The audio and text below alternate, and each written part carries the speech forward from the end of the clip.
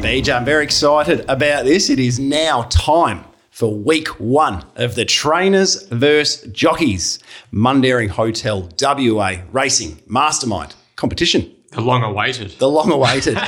Because we've been lazy.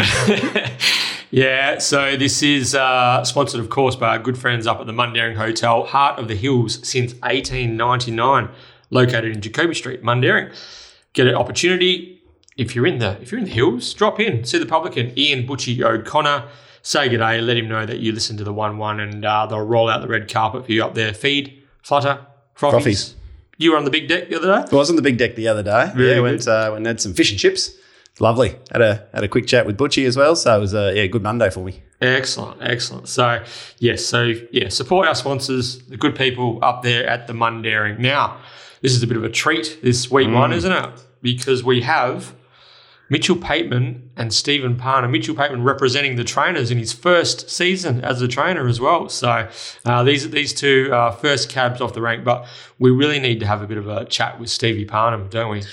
Yeah, we do. Bring him in. We'll bring him in. Well, first of all, Stevie, thanks for joining us again on the 1-1. How are you? Yeah, thanks, Terry and BJ. Good to be on, mate. We got a bit of a touchy subject with having you on today. So we've got a lot of 1-1 podcast listeners involved in a racehorse by the name of Newhad yesterday. We thought we were going to have our first win in our 1-1 pod silks, Steve, and unfortunately, you've ruined the party. You've ruined the party. It's fair to say that Stevie's very unpopular in 1-1 circles at the moment. Yeah. He certainly is. So I reckon Mitchie Pateman might have found a few extra supporters for this little headline. And on that note, we better introduce. That's all right. I'll try and get back on the good terms. Yeah. No, but Stevie, it is good to see you back in the winner's circle. Of course, you won the Bunbury Stakes on Saturday on Caracapo, and another winner yesterday. Things are starting to click into gear for you at the right time of year. Yeah, hopefully. Just found a little bit of form leading into the autumn carnival, so good time to be riding winners. Hopefully that can roll on. Caracapo, dead set. That was a little bit of a surprise, I'd suggest. Were you a little bit surprised, Steve? Oh yeah.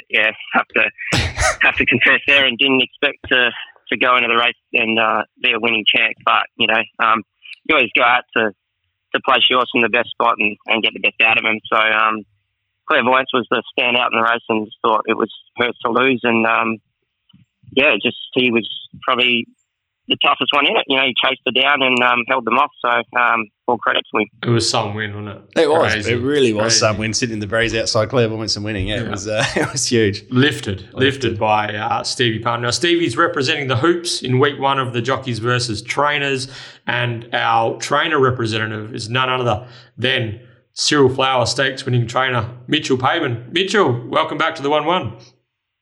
Yeah, hey guys, I must be the only one that wasn't surprised Caracapo won had the best form in the race. Jeez. Mitchie's had a fill-up, I reckon. Well, I wonder how this will test you would have gone in the Bunbury Stakes. Can you stretch her up to 14 these days, Mitchie? You've worked wonders with her thus far. Well, I said no to 1,200 100 times, so yeah, who knows what the future might hold, but I think we'll keep her around 1,200 for now, so we don't want to get too ahead of ourselves. Who did you ride, Mitch, in the Taxigano in the Roma Cup to win a few years ago? Who's the biggest surprise? Northerly Stakes. The Northerly Stakes, sorry. Taxigano winning the Northerly or Caracapo winning the Bunbury Stakes? Oh, no, definitely Taxigano. Definitely. Yeah. Third behind this will test you. That's elite form. And kiss on all 4 cheeks as well. Yeah, exactly. Wait till it wins in Melbourne on Saturday, and then they're going to have to put another flight on, I'd imagine. What is the plan with this Ultestra, Mitch? Is there a race pinned out? Is she out in the paddock? Straight to Group 1s, I'm presuming. Yeah, it's just a pity there's none of them here at the moment. But no, she come back on Friday last week, and the Marjorie Charleston's in about 5 or 6 weeks now, 4 or 5 weeks. So, that's where she's heading, and that's a very, good race for her. Fillies and mares at 1,200 at that time of the year. So, hopefully get another one of them good races on her resume. Now, Mitch, before we start, you've just kicked off your training career. Saw a few photos of you putting your hand up at the yearling sales. How's the training caper treating you? And have you started missing life as a jockey just yet? No, definitely don't miss it yet. And I'm sure the day will come when I do, but yeah, not yet. The 3 meals a day is very enjoyable at the minute. So no, I'm enjoying that. Yeah, the training's good. I haven't had a runner since this will test you. They're sort of all babies, and the race ones were in the paddock. So hopefully it starts to heat up a bit again soon. So you can give yourself a little plug. Have you moved all your yearlings yet, Mitch? Yeah, I think we've pretty much sold them all up. They're sort of a lot of the boys that are in the horses come in again, and we sold them ones up. But we're always looking for some more horses. So there'll always be opportunities to get involved. Mitchell Pateman Racing Stables. Okay, so we got Mitchie as the trainers representative, Stevie Parnham kicking things off for the hoops. So, gentlemen, your names are your buzzers. And to be crowned this week's Mastermind, you'll need to be the first person to answer 3 questions correctly. Terry. Okay. Trainer, are you ready? Yes, I'm ready. Jockey, are you ready? Yes, I am. Okay. 3, 2, 1. Who am I? My career only lasted 8 starts, but they were an eventful and much talked about 8 outings. These 8 runs were segmented into 3 different preparations for 3 different trainers. My first preparation, I debuted in 2009, running 4th in a Northern Maiden under the care of Danny Morton, a yard I stayed with for only my first 3 career runs. My final preparation, I was coming off a 20-month layoff when unable to recapture my best under the care of Dean White. I ran a long last in the CB Cox Stakes at my final career outing in 2011. It's, however, my second prep, which I am most well known for. After breaking my maiden status over the mile at Pinjarra, I was thrown straight into a Bunbury Cup a fortnight later. I was backed off the map and duly saluted, beating Star Risker by Mitchell. Whipsaw. Yeah. Whipsaw. Hey, that went a bit longer than I thought, actually. Very good. Very good. Yeah, Mitchell. Whipsaw. It was 8-start career, 2 wins, a maiden and a Bunbury Cup, BJ. That was it? Yeah. That was it. Interesting career. Right for me, that one. All right. So, Mitchell 1, Stevie yet to score. Next question. Name the now Tasmanian-based jockey who booted home Saturday Skies for Ted Martinovich. Stevie? Steve. Daniel Ganderton. Ooh. Daniel Ganderton. Levelled up. 1-1. Equalised. Equalised. All right. Next question. How many starts has Tuscan Queen had since winning the 2020 Natasha Stakes? Mitchell. Mitch. 1. Incorrect. Stevie for the steal. 2. Oh, Stevie. Have I bugged that? No, that's right, isn't it? Yes, sorry. I just had a moment there. That's the answer. So Tuscan Queen won the Natasha and then won the Oaks and the Derby. Oaks and the Derby. So there was 2 stakes, and I just got a rush of blood there. I thought I made it blue. So Stevie 2, Mitchell Pateman 1. Okay. First to 3. Are we doing this question? Yeah. We're doing this one? All right. Stick with us, guys. This is a bit of a long one. The 2015 Kingston Town Classic was quineled by the Bob Peters-owned Perfect Reflection and Delicacy. A few weeks later, the Perth Cup was trifected by Bob Peters, Delicacy, Neverland and Real Love. Who was the first horse home in both of those races not owned by Bob Peters? I came up with this one, so I apologise. Are we allowed to phone a friend?